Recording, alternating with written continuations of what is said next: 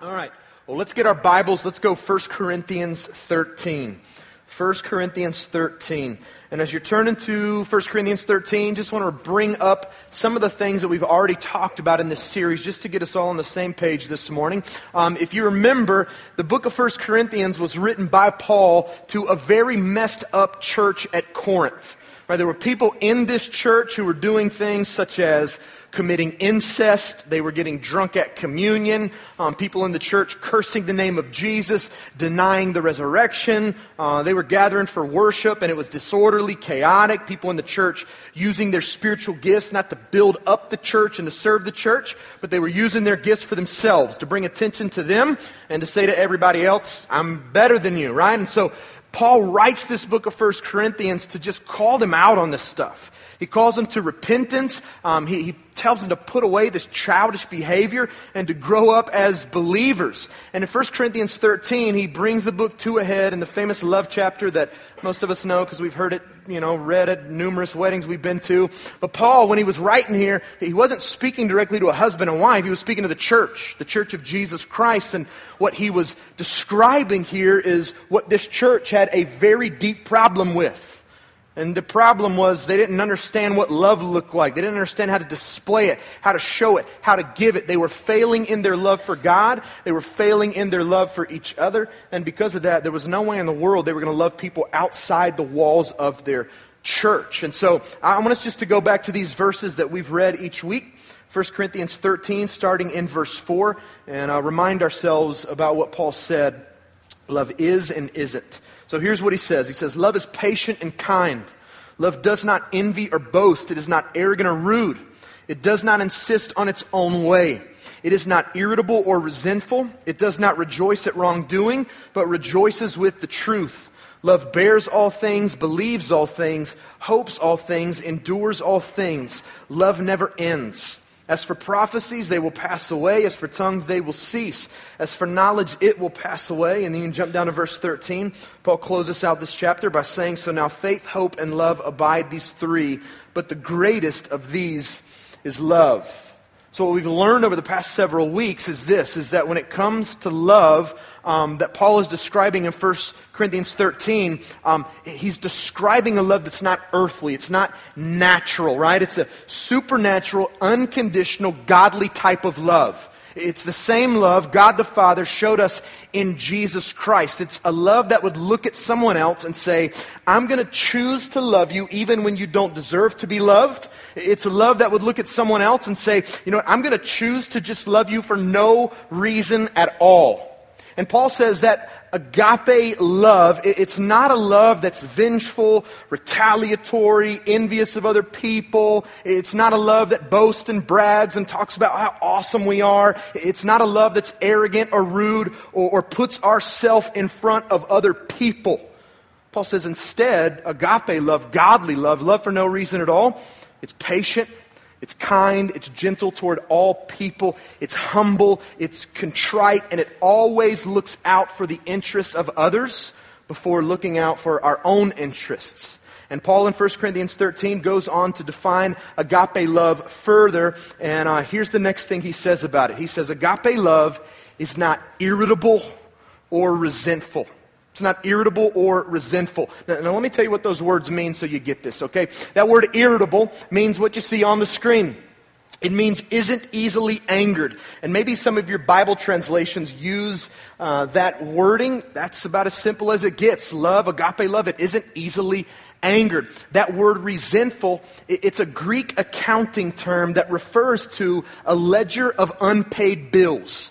So you get this picture of somebody who's got a sheet of paper out and they're writing and keeping track of debts that someone owes them. Okay? In relationships, that would be, I'm going to remember and to file away in my brain all your mistakes, all your sins, all your shortcomings, how you've wronged me, how you've hurt me, right? This is what it means to be resentful. And if you're taking notes, go ahead and write that big idea down for today. Love is not easily angered or resentful. Now, I'll tell you, in my experience in life and ministry, I don't know that I've seen an attitude kill more relationships than those attitudes on the screen. Anger and resentment, anger and bitterness. I've seen it play out in friendships. I've even had it go down in friendships in my life, right? Where, two friends, man, they start letting the past define the present. And because of that, they're so busy keeping track of each other's wrongs and mistakes and sins. They bring it into today and they start getting angry with each other. And over time, it just gets bitter and worse. And before you know it, the friendship explodes or implodes. And they have no idea how in the world to make things right again. I've seen this happen in the lives of parents and teenagers.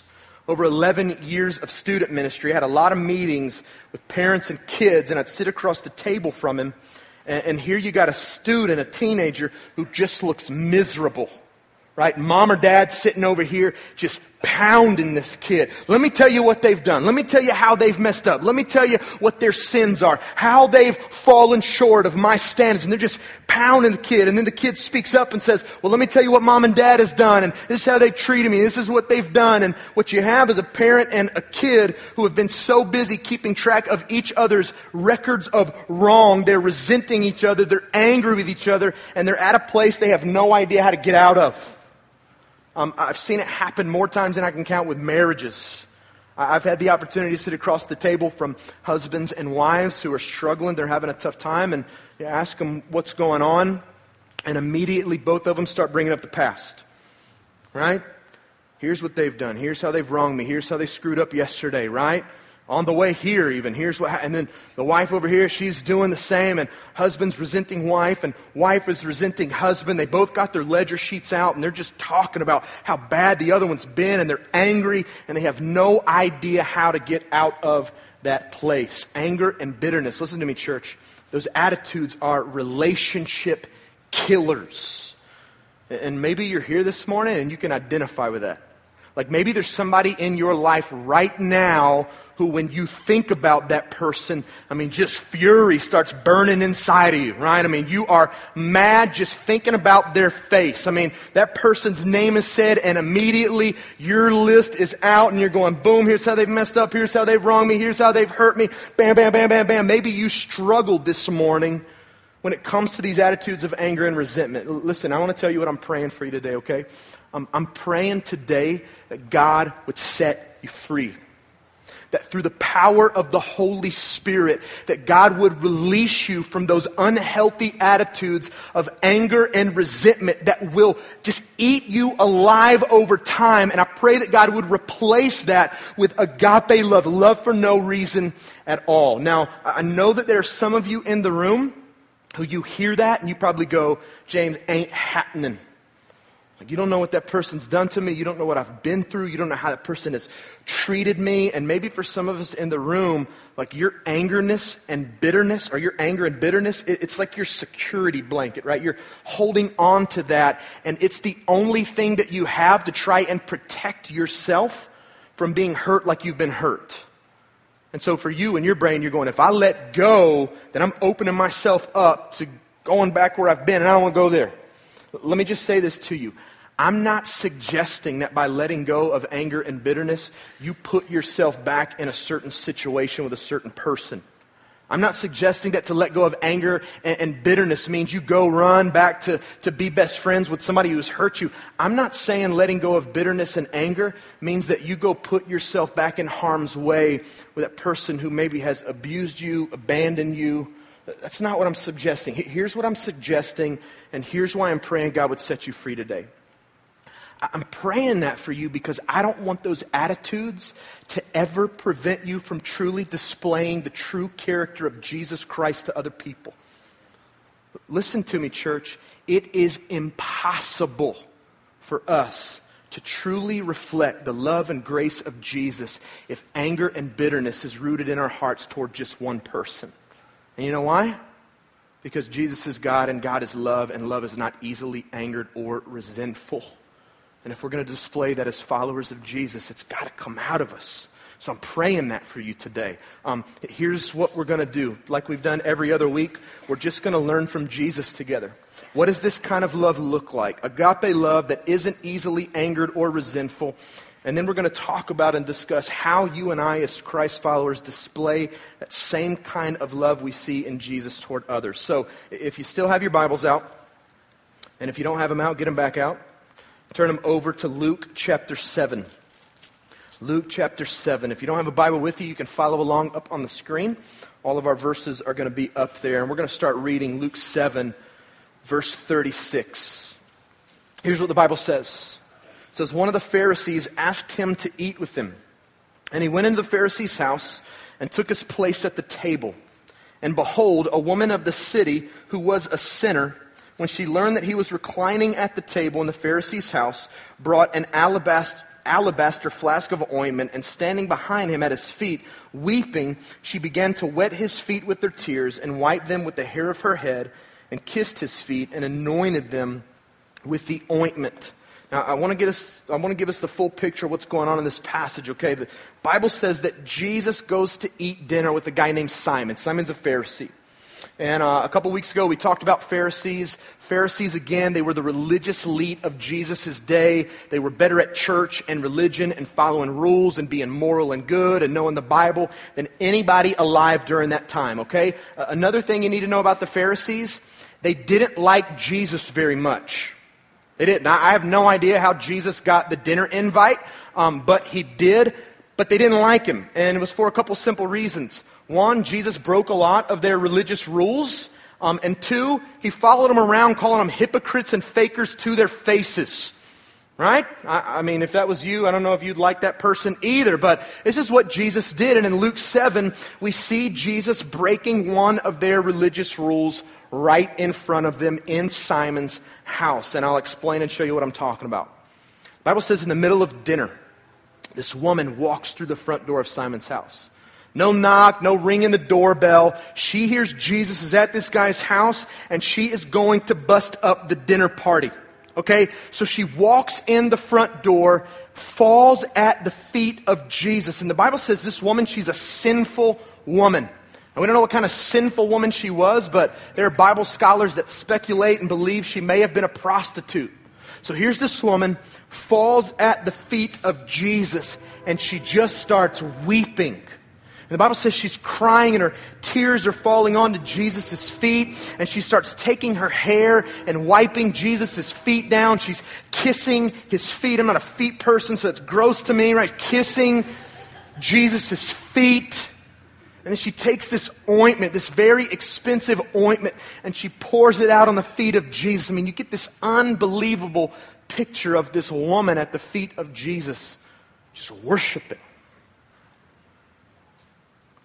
If you go back to the story, we start to see some things, some customary things that should have happened that Simon missed out on, and he missed out on them intentionally.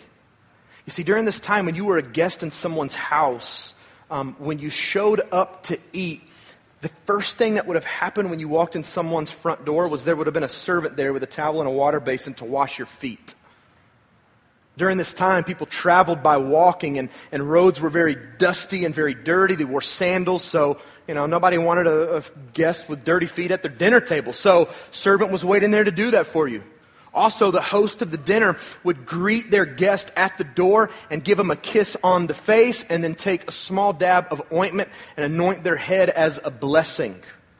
What we see from the story, if you read on, is none of that happened when Jesus showed up to Simon's house. None of the customary things Simon should have done for Jesus happened. And so here's this sinful woman doing everything that Simon should have done for Jesus and more. She's not washing his feet with water and a towel. She's doing it with her hair and with her tears. I mean, she's not kissing the face of Jesus as a greeting. She's on the ground kissing his feet. She's not anointing Jesus as a blessing with some cheap perfume she bought from the dollar store, right? This ointment she used could have cost her an entire year's wages. And how does Simon, the Pharisee, the host of this dinner, respond to what's going on at his dinner table? Look down at verse 39 and you'll see it. The Bible says, when the Pharisee who had invited him saw this, he said to himself, if this man were a prophet, he would have known who and what sort of woman this is who is touching him, for she is a sinner. Simon's watching this play out and he's going, I can't believe this. Are you kidding me? If Jesus was actually a true prophet, he would know that this woman is disgusting. She is sinful. She is undeserving of God's love and grace. And there's no way he would let that kind of woman touch him. I mean, Simon isn't celebrating that a sinful woman is on her face at the feet of Jesus, broken over her sin, wanting forgiveness. He's not celebrating. You know what he's doing? He's resenting her. He's got out her ledger sheet going, look how sinful she is. I mean, she's messed up this way. She's slept with this many guys. She's done this out on the streets. I mean, look at how messed up this woman is. And he starts to become skeptical of her, skeptical of Jesus, passing judgment on them both. And I can't help to think that maybe he just wanted them both out of his house sooner than later. And in response to this unloving, resentful, easily angered type of attitude we see displayed in Simon, Jesus decides to tell Simon a story. And he says, Simon, I want you to listen to this. He says, there's this man, and two guys owe this man money. He says one guy owes him 500 denarii. That's almost 2 years' worth of wages. And he goes, the other guy, he owes him about 50 denarii. That's about 2 months' worth of wages. He says, neither of the men can pay the guy they owe the money to. And so the guy they owe the money to eventually comes back to both these guys and says, hey guys, you know what? Don't worry about it. I've got your ledger sheets here. I know the debts that are unpaid, but you know what? We're going to wipe it clean. I'm ripping this up. You don't owe me anything. Wouldn't that be nice for some of us? Jesus goes, Simon, who do you think was more grateful to that man? Which of the two guys? And Simon says, probably the guy that owed him the bigger debt. And Jesus goes, Simon, you're absolutely right. And this is why this woman is here. That's why she's here. That's why she's on her face, kissing my feet and anointing me with oil. It's why she hasn't stopped weeping and wiping my feet down with her hair. It's why she's here. In verse 47, Jesus says it. He says, I tell you, her sins, which are many, are forgiven. Jesus doesn't just shrug this woman's sin off. He doesn't ignore it. He doesn't say to the Pharisees at the table, you know what, she's not that bad. Don't worry about it. Overlook it. No, Jesus goes, listen, I have her ledger sheet. I know what her life looks like. And I know she's messed up. And I know she's made a lot of mistakes. And she's lived a very sinful lifestyle. And Jesus says, but you know what? She's here seeking forgiveness. And forgiveness is exactly what she's going to receive.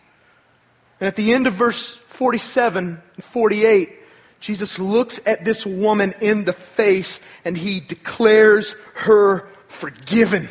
Your sins are forgiven. I'm not going to hold it against you. I'm not going to be angry with you. I'm not going to resent you over this. Don't forget that Jesus is God. And He created this woman for a purpose that she ran from. I mean, she bucked the system. She ran from her God-given purpose. She challenged Him with her sin, all of His glory. And here He is, God in front of her going, I'm not going to hold it against you. You want forgiveness? I'll give you forgiveness. I'm not going to be angry with you over it. I'm going to give you exactly what you want. Your sins are forgiven. Listen to me. If you're here this morning and you don't know Jesus, maybe you've showed up to church and you've heard messages like this before. God loves you. Jesus loves you. He wants a relationship with you. And you're going, you know what? I can't right now. I've been too bad. You don't know me. I've made too many mistakes. I need to clean myself up so that I can kind of get back to where I need to be so that I can have a relationship with God. Listen to me. If you're here and that's you, you're refusing to come to Jesus and invest your life in a relationship with Him, and it's because you think you're too bad. Listen to me. God loves you. He loves you. And He doesn't want to hold your sins against you. And I don't care what your past looks like. I don't care what's defining your present. God is always ready to forgive you of your sins. And you got to put away the lies of believing that you got to be good enough, or there's something you need to do to make up for all the stuff back there. God loves you. He loves you, and He wants a relationship with you. And I pray today that you come to Jesus and you find everything you need in Him. I love what Jesus points out in the moment when He declares this woman's sins are forgiven. He says to the rest of the room, listen, her sins are forgiven, for she loved much.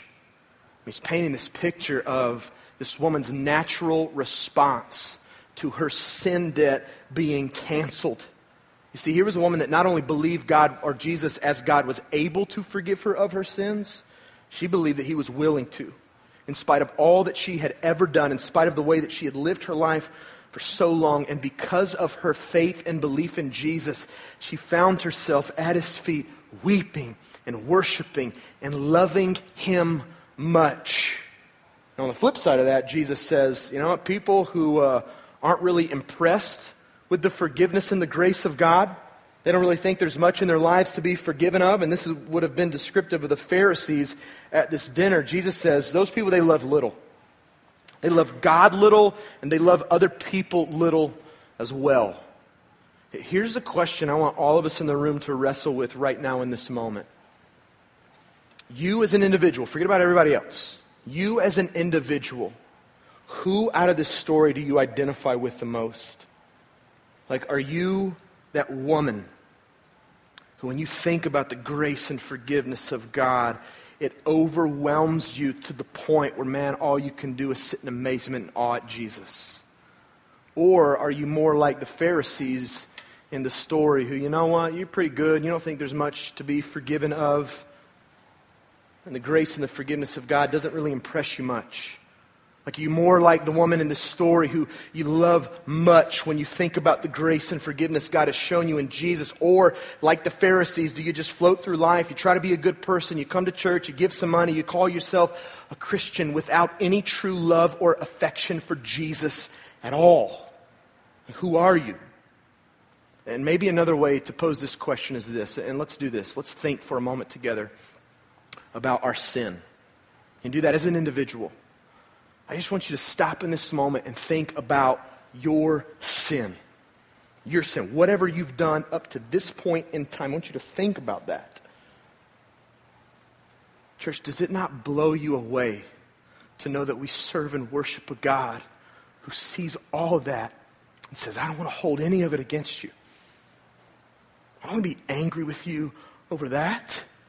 Instead, what I want to do is I want to provide a way for all of that, all that debt that you owe me over your sin to be canceled, to be done away with. And what I want is a loving, meaningful, eternal relationship with you. And that's going to happen through Jesus, His life, death, and resurrection.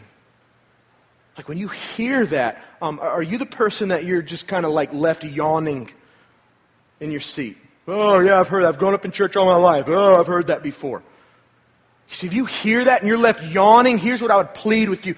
Check your heart and make sure you know Jesus. Because if you hear that and you're not amazed by that, I don't know if you really know Him. Because you see, when you know Him and you hear that, it's overwhelming to you. I mean, I think about myself. Church, I don't deserve to be doing this. I don't deserve to be up here being your pastor. I know what I've done. I know the mistakes I've made. I know the sins that I've committed. And not only has God saved me through Jesus and done away with it all and removed every bit of guilt and shame from my life over everything I've ever done, but He allows me to be your pastor. That's crazy to me. And I hope and pray that when you think about Jesus, you just go, I can't get my head around that. God loves me like that. I can't get my heart, I can't comprehend that. And I pray that you are a person every time you think about grace and forgiveness you've been shown in Jesus. I pray you're that person who loves much. Love much. I want to bring this back to anger and resentment Church, we've got to understand that as followers of Jesus, we've got an opportunity on a daily basis to share and to show that same kind of amazing, gracious love to people that we see in Christ. Even people who have hurt us, even people who have wronged us, even people who have sinned against us. You and I have an opportunity every single day to be a living example of the testimony of God's grace and forgiveness in our lives by approaching people who we might be angry with, we might be bitter towards, and saying to them, I'm done. I'm done being angry. Like, I'm not going to keep records of your wrongs anymore. Actually, I'm going to take out your ledger sheet that I've been keeping track of stuff for so long on. I'm ripping it up. I'm throwing it in the fire. I'm done with this. I'm going to choose to love you like Jesus chose to love me. You know what? Even though it's hard and you may not deserve it, I'm just going to choose to love you for absolutely no reason at all. I'm letting go of anger. I'm letting go of bitterness. And it's love from this point forward. Church, what an amazing picture of the gospel we paint when we choose to love people by letting go of these unhealthy, sinful, eat you alive attitudes. Listen, for some of us in the room, maybe this plays out in the lives of you and the person sitting next to you in the chair. Like, maybe your wife or your husband, you need to go home this afternoon and just have a super honest conversation with them. Maybe you need to go and say, you know what? Been angry for far too long. You know, we're going to fight. We're going to choose to love each other like Christ has loved us. Our marriage is going to be a picture of the gospel to the world. And so whatever that means, we fight, we go to counseling, we do whatever it takes to let go of anger and bitterness that is tearing us apart and to truly let our marriage be a display of the love of Christ. Parents, maybe you need to do this with a kid. And I don't know whose fault it is in the relationship. Maybe it's yours, maybe it's theirs. But here's what I do know. In the scriptures, you're a parent. You're supposed to lead your kid. And so that means you initiate. And so that means maybe for some of us, we need to go home and say, I'm sorry I've been throwing all your mistakes in your face for so long now.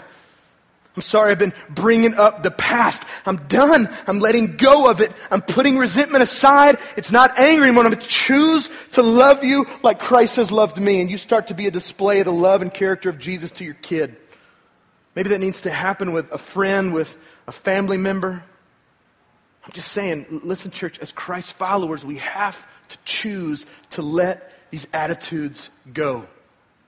As I was studying for this message this week, I came across an amazing quote from a lady named Corrie ten Boom. I don't know if you guys know who Corrie ten Boom is, but she was a Dutch Christian who was alive during the Holocaust. And her family was actually saving Jews. They were rescuing them and helping to save their lives from all that was going on during that time. Well, they were eventually found out. Family was arrested. Dad died 10 days after the arrests. And then Corrie and her sister Betsy were thrown into a concentration camp and treated like all the other Jewish people there. Her sister Betsy eventually died in the concentration camp. Corrie made it out alive. And after her experiences there, she went on to write a lot about how she was treated, what she went through, the conditions in which she lived. And she also wrote a lot about how to treat those people that treated her so poorly. And one of the things I read about her story, again, was this quote, and here's what she had to say. She said, "Forgiveness is an act of the will, and the will can function regardless of the temperature of the heart." Forgiveness is an act of the will, and the will can function regardless of the temperature of the heart. Maybe you're still sitting in here and you're going, James, I don't know. I don't feel it. Like, all this stuff sounds good, and I see it in Jesus, and I hear you saying we're supposed to display His love and character and all that stuff, but James, I'm just not feeling it. You don't know what I've been through. You don't know how I've been treated. I'm not feeling it. And here's what I would say to you again, and Corrie ten Boom points this out so beautifully. Agape love is not about feelings. It's about making a choice. And it's about choosing in spite of how you feel to love someone like Christ has loved you. It's a choice, church. And listen to me, as followers of Jesus, we have to choose to love people in a way that is not easily angered or resentful. Here's how we're going to close this morning. We're going to take communion together as a church, and we're just going to reflect on the amazing truth that we are loved by God. As the bread and the juice symbolize, Jesus' body was broken for us. His blood was shed for us, all so that your sin debt and mine to God could be canceled. So that he never had to hold that stuff against us. A couple things before we do this. One, again, if you're here and you don't know Jesus, this is for believers. But you know what? I'm going to give you a chance in just a moment to place your faith in Jesus for the very first time if you've never done that before.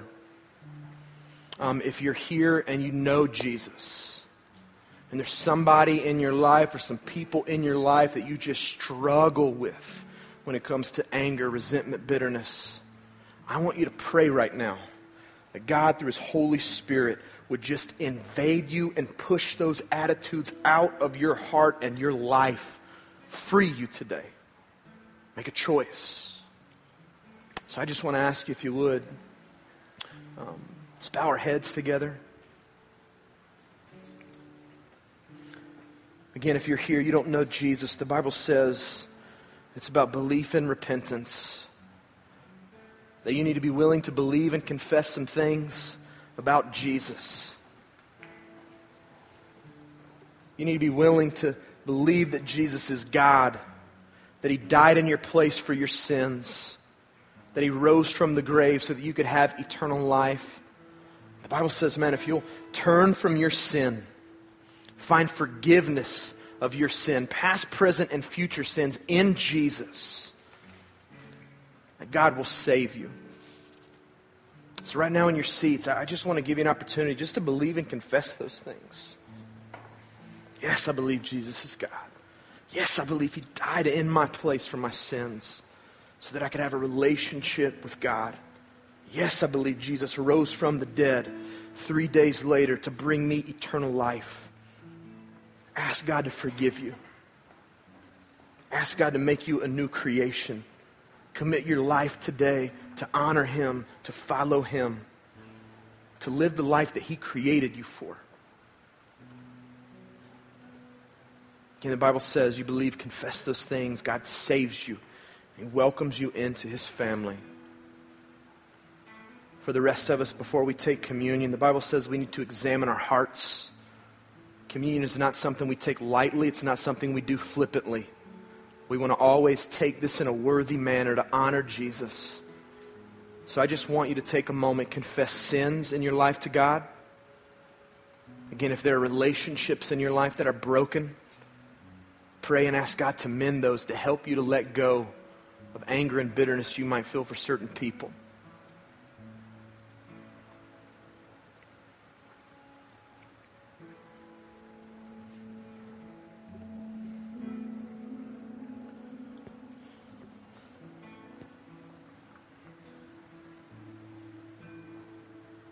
Father, in this moment, we just want to thank You for Jesus.